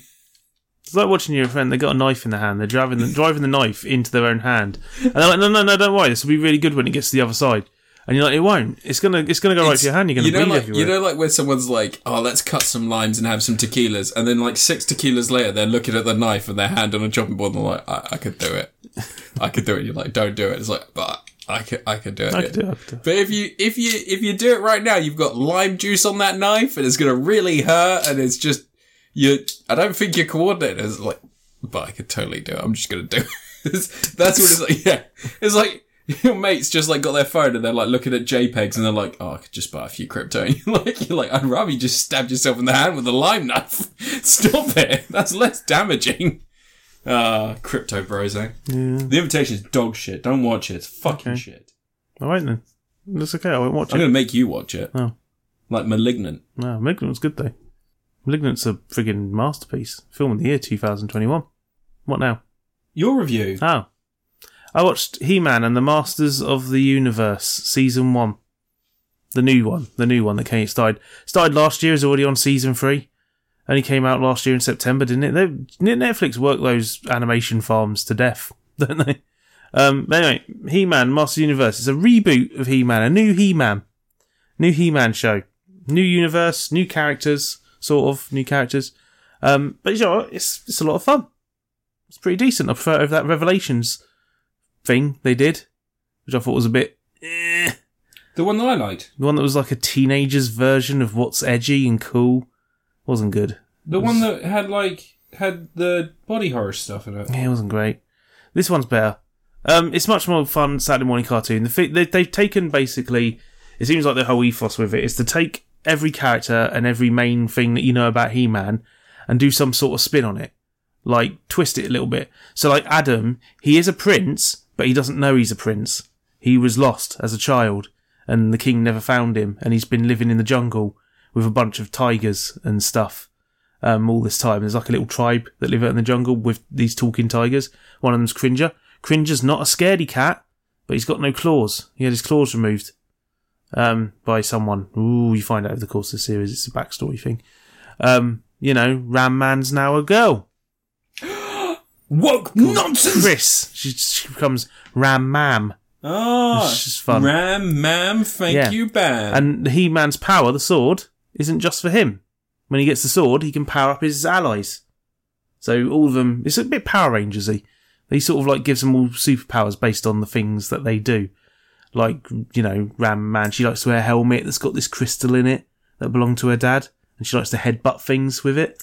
And so that gives her the power to headbutt things with rocket thrusters coming out of her. Cringer gets battle armor and shit, becomes Battle Cat. And Teela, who's like a thief at the start who uses magic, she's like helping Evelyn, or Evelyn, as she's called in this. And this guy called Kronos, who makes stuff. She helps him steal the sword at the start, and that's how He-Man, Adam ends up with it, all sort of stuff. But it's a really good thing. It's really fun. Like, you know how like regular He-Man's like sort of fantasy and sci-fi mix, but it's sort of more firmly in the camp of fantasy, isn't it, than sci-fi?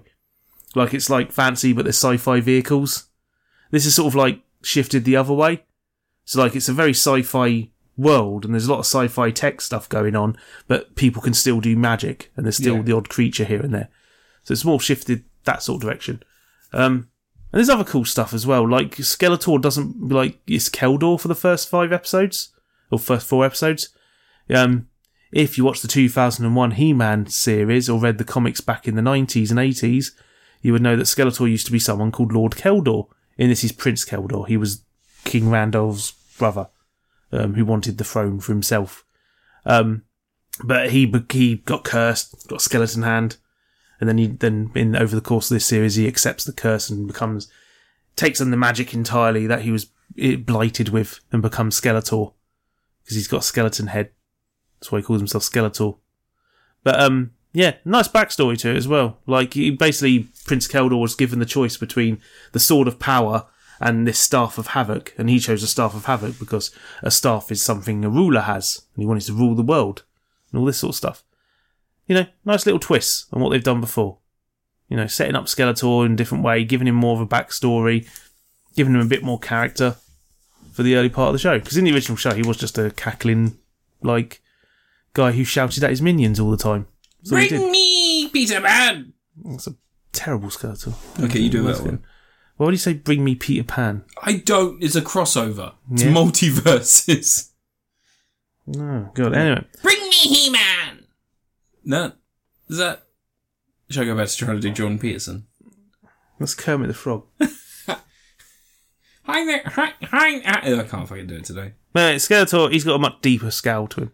Yeah, go on, do it. Can't remember his voice in the series. Do it. Just fucking do it. Stop being a coward and do the noise. He-Man's voiced by Yuri Lowenthal. Yuri Geller? Yuri Lowenthal. The one Does he bend spoons? Peter Parker in the Spider-Man games.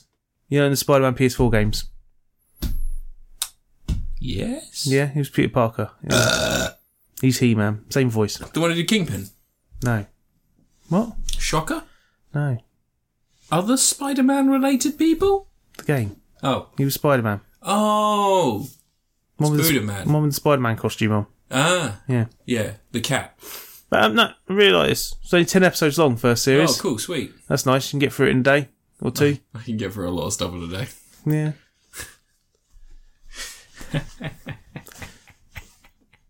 If you know what I mean.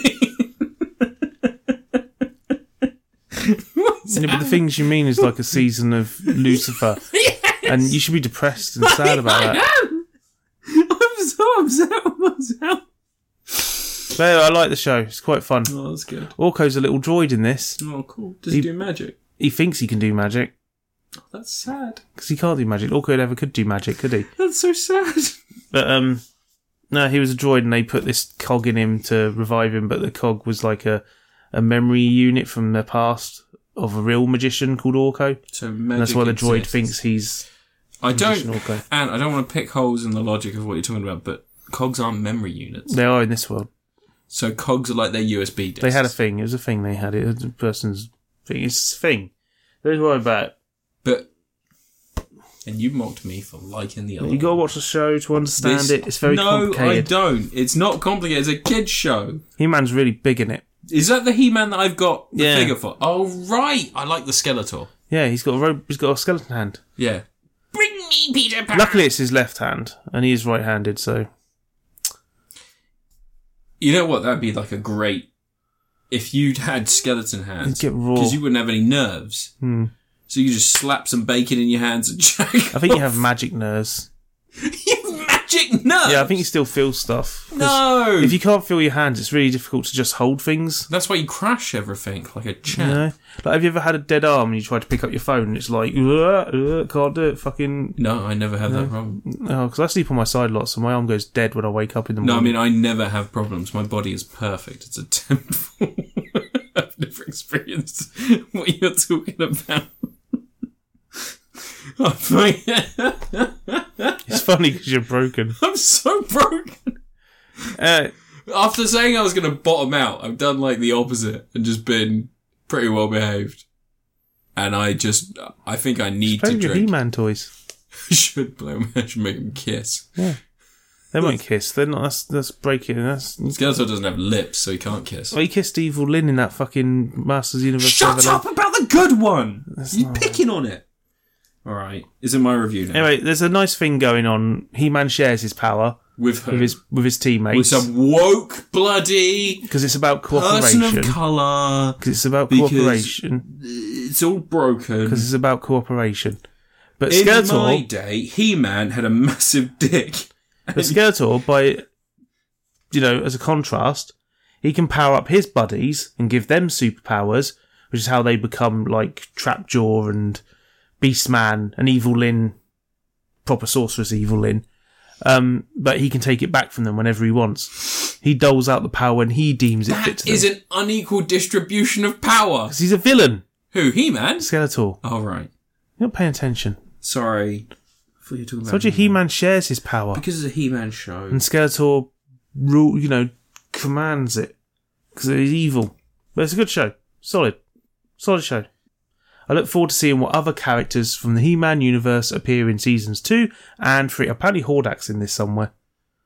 And it'll make me wonder if if it's a different Hordak to all the other, because they've already done Hordak recently with She-Ra. And She-Ra was great. I want another She-Ra episode. I just want one more episode of She-Ra. It's not fair that they ended that. And where's the toys? Why was there no toys for She-Ra? Oh, yeah, I'm sure you like some She-Ra toys. I do. I want a Scorpia. Yeah, you want the life-size one, yeah? Yeah, I want one with a big The claws. And the big The big claws. claws. Scorpio, your claws are so harsh. Put those in some hot water. She was the best. Yeah. Big buff lady. Anyway, what's your last review? So, Have you spent the last few minutes... watching a TV show, Figuring out- yeah.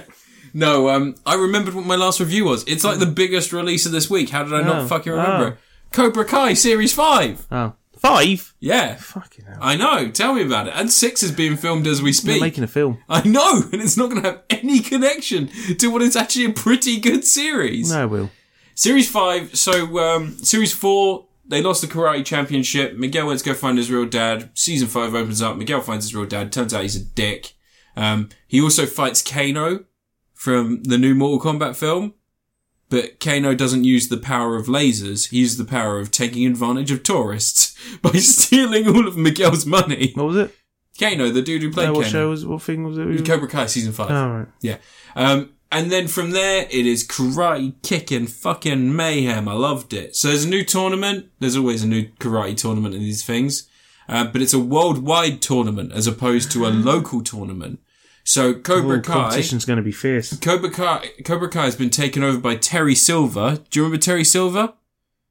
He was the guy who eventually got, what's his name? What's the name of the main guy from, the original Cobra Kai? The original Karate Kid? I can't fucking remember. And Google the names. What? So basically, he was a villain introduced, I think, in Karate Kid 3, who convinced Daniel to go over to the evil side to join Cobra Kai and learn their techniques. Yeah, I remember the one. The ponytail. Yeah. And he's back, and he's now trying to expand Cobra Kai to be the only dojo around California or Los Angeles or wherever the fuck they are. And the way he's doing that just so that he can basically eradicate all the people that he hates. So it gets rid of He wants to be the only. yeah, gets rid of Miyagi-Do, which is Daniel's dojo, and gets rid of Eagle Fang, which is the dojo set up by for fuck's sake. Huh? Who's the bad guy from Karate Kid? No, you watched the whole series. You should remember the names. Yeah, The first one's the guy with the funny hair, yeah, that's the guy I'm thinking of. and he's like, "Go for the leg." Sweep the leg, Johnny. There we go. So Johnny had Eagle Fang Dojo, and him and Miyagi-Do have come together, so they're using their training techniques. They finally buried the hatchet properly. They are working together. There's no arguments. They don't split up this series. Have they brought Hilary Swank Move into past- it yet? Not yet. She's hinted at coming back, but that's not the point. Shut up! Anyway, and also... None of them would know who she is. Yeah, they won't. They have no idea. Chosen, who was the bad guy from Karate Kid 2... Oh shit! He's come back to help... Yeah, he's come back to help Danny. The one who gets his nose honked. Yeah. He's come back to help Daniel's son. Yeah. Or Daniel. I think it was racist what I just said. Because it's what Mr. Miyagi says. It says Daniel's son. So I remember... San. So he's Japanese. I don't know the He language. should really say Chan, though. Yeah. That's the thing. But anyway, so Chosen is now in the series. He's helping Miyagi-Do and Eagle Fang to become a better dojo, and he's teaching the students to be better at martial arts through cooperation, through teamwork. Did they say what happened to the Japanese girl in the second film? Chosen fell in love with her, but he never told her, and he had a different family. His wife passed away, and he's now helping Miyagi-Do to sort of deal with that. in an episode where they all get drunk together, best episode of the series, they all get drunk together and go out clubbing, and then they basically decide to go and attack Terry Silver, and it is fucking glorious. I'm not even kidding. Like, so I'm not going to ruin it because it does just get great, and that's kind of the thing. This stupid show that was like a YouTube thing 4 or 5 years ago when YouTube Red was a thing.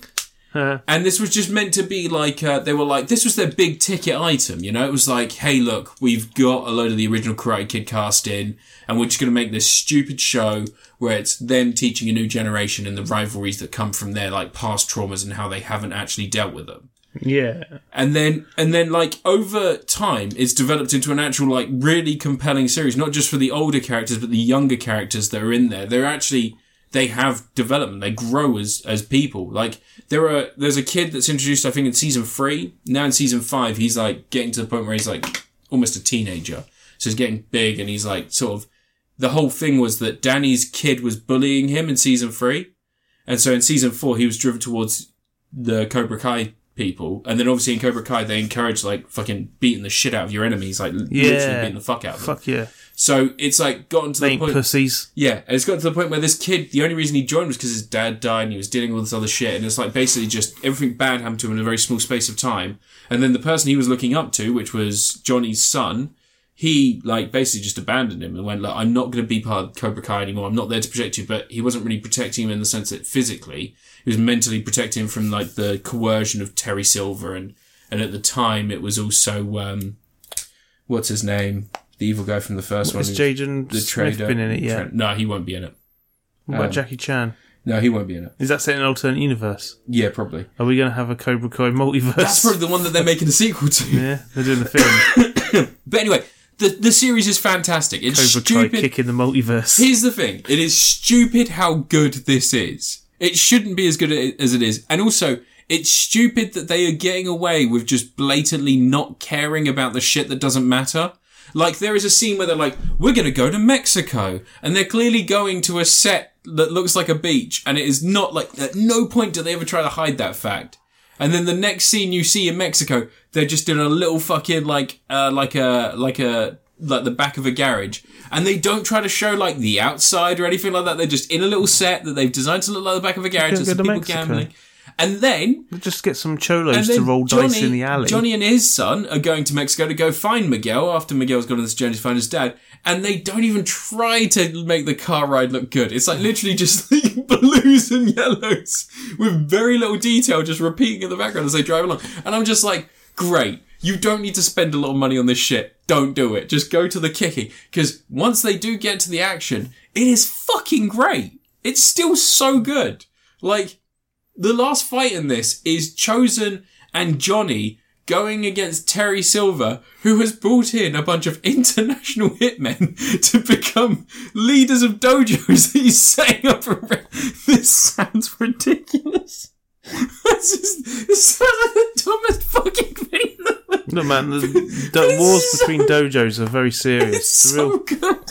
It's so fucking dumb, but it is so good. Do they go to Ken Powers? No, dojo? so Johnny and Chosen, Johnny and Chosen storm the place where these fucking hitmen are hanging out. Yeah. Chosen takes on Terry Silver in a samurai sword fight.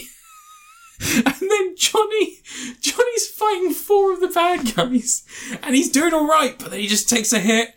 And then he's on the ground and they're like beating him up and they're like that dodgy knee. They're getting ready to beat him to death. And the picture of his girlfriend's sonogram where she's having a little boy falls out of his pocket. He looks down and he just goes, nah, I'm gonna fight again. Just beats the shit out of people. But it's the way that like the fight starts off with like just very simple karate moves where it's clearly like 50-year-old men like doing martial arts, and that's fine because they do shoot it quite well, so it looks pretty competent. But then when they get to like their powered up stage, so when they get to like the, you know, like I've got to draw that little bit of energy from my body, I need to do this, they just literally just elbows to knees, like fucking, and he lobs a guy into a stone pillar, and it's just this cheap set, and the stone pillar rocks, but the guy just, the way it goes, It's like that stuntman felt something then. And it's like, when they like kick each other and stuff, like they're doing like front kicks into people's chests as they're coming towards them with punches. And I'm like, this is just great. It's like, imagine if Power Rangers had better martial arts. Power Rangers was great, man. It's fucking terrible every episode. That guy died the first season, and from then they were like, we're not showing the good stuff. Huh? There was a guy that died that was a stuntman on a Power Rangers fight. No. Yeah. No. Yeah. No. I'm going to Google this. We'll talk about this later. But anyway, Cobra Kai Season 5. Tom Atkins. It's fucking great. Give me more. Put it in my veins. I'm going to watch this shit forever. It's so fucking dumb. And I love it. It doesn't pretend to be anything but what it is. A big dumb karate show where people just kick each other to resolve conflicts. It's in a universe where the only way to resolve a conflict is through martial arts. They should get asked to deal with like terrorists and stuff. They could go and it would kick make them. me so happy if there was a spin-off where it's like there's international G.I. conflict. Cobra Kai. Oh, fucking. There we go. Hasbro, you got the pitch. He's just fucking great. Team up with Storm Shadow. Like, here's the thing. I think that you Snake would probably Eyes. really like this because you're a big old nerd.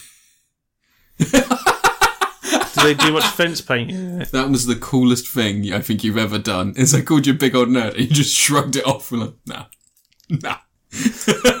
Oh, very cool. Why do people think I'm a nerd? Oh my god, you just ruined it. But following up with, I'm very cool. Do they paint any fences in this show? Yeah, they do. Oh, sweet. He actually, at one point, they Colour? At one point, so I don't know if anyone else knows this. At one point, they go to his dojo and they're like, "You haven't been in here in a very long time." And he goes, "No, I haven't."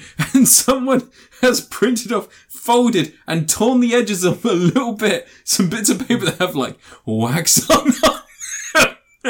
And I'm like, we did better with our treasure maps in school. We dipped them in tea at least. Yeah. But like, it's like something in a Sharpie drawn a circle and a really crap hand and put wax on. And there's another one that says wax off. Yeah. And it's like, Danny, you haven't been in Mr. Miyagi's room for so long. And I go, no, I haven't. And he goes and picks up a piece of paper with no dust and just Sharpie pen. It's like, yes, the sacred room of Mr. They don't have dust in America. Oh, God. It's the land of dreams. All right. What colour do they paint the fence? White? It's always white. Oh. Because it's a bunch of white people. I like just a nice good wood stain, you know? You know when you got like kind of boring beige wood and you do the staining on it, so it looks a bit darker and all the wood grain comes out? That's what I like to see. Yeah. Oh, a nice pink. Nothing wrong with a pink fence. You can brighten up any neighbourhood.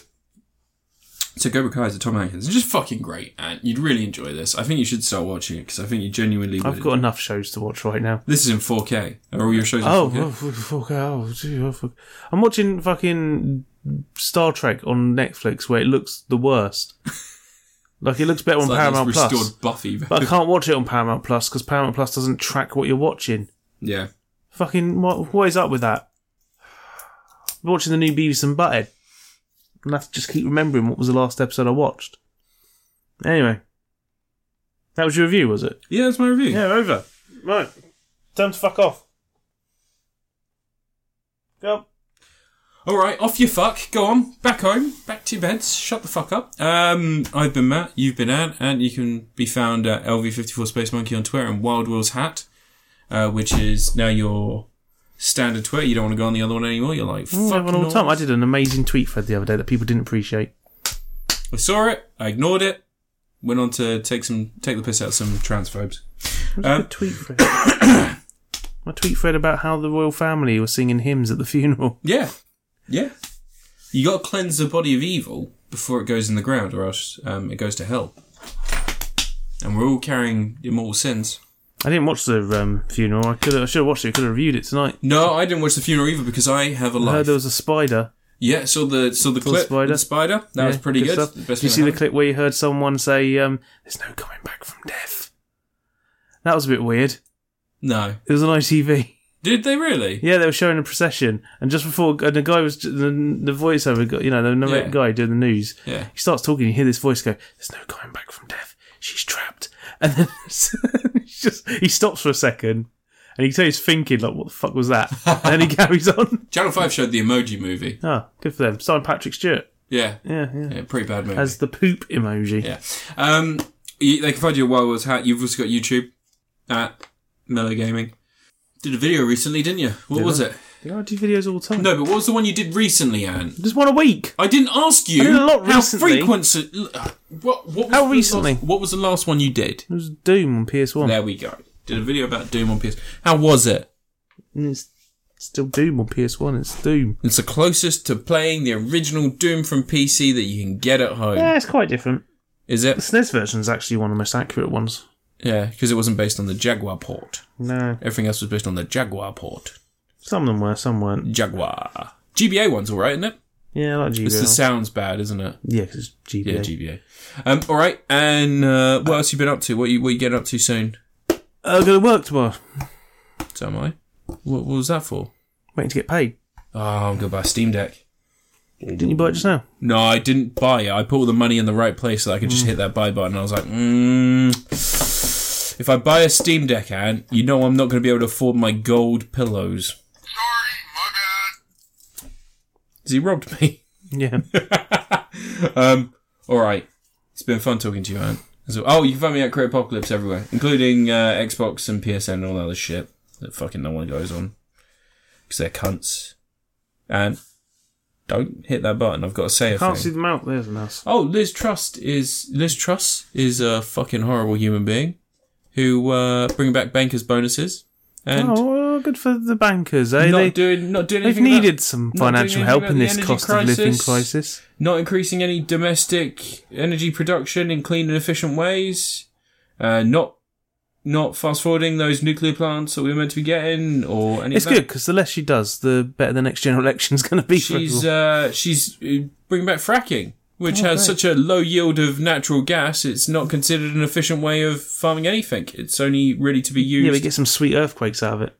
We get sweet earthquakes and we destroy our natural resources, which are no longer protected because, of course, we've got Tories in power. We could put some solar panels up, but what happens when the sun goes down? Yeah. Who's going to generate UV light then? Oh, I saw the fucking stupidest thing ever the other day. Someone had a cartoon of some solar panels. And I'm like, that's not very nice to look at. And then someone posted an actual picture of what solar panels look like and how they can be used and still grow crops underneath. And someone went, that's not realistic. That's science fiction. It's like, no, these are actually what they look like. You're just a fucking... I like the one they have in China shaped like a giant panda. Oh, I like the ones in Holland where they've got the... Because, you know, in Holland... Stick them on a windmill. In Holland, you've got like cycle paths in between the motorway. So people can cycle down the motorway and stuff. And they've got UV panels all the way along it, so that at night they power the lights to light the whole thing. Oh. Really cool. Really fucking clever. We don't have anything like that. Power my hot pocket. We don't have anything like that. We don't even have lights on some of our roads that have paths that you're meant to walk on. So at night, they're very dangerous. Anyway. It's a basic thing you think they get right. Anyway. In the 12 years they've been... Well, 13 now, isn't it? 13 years they've been in power? The Tories? Yeah. Yeah, but let's face it, it's all Labour's fault. Yeah, it's always Labour's fault. Mm-hmm. It's Labour's fault that the Tories are incompetent. Mm-hmm. Anyway, say goodbye. Bye. Bye, everyone. I love you. I'm really sorry. And Liz Truss is a fucking horrible woman. Pork markets. That's her thing, isn't it? And cheese. Cheese and pork markets. Cheese and pork markets. Two things that we don't produce and we predominantly import. And can't now because of Brexit. Well, at least Nadine Dorris is off Twitter.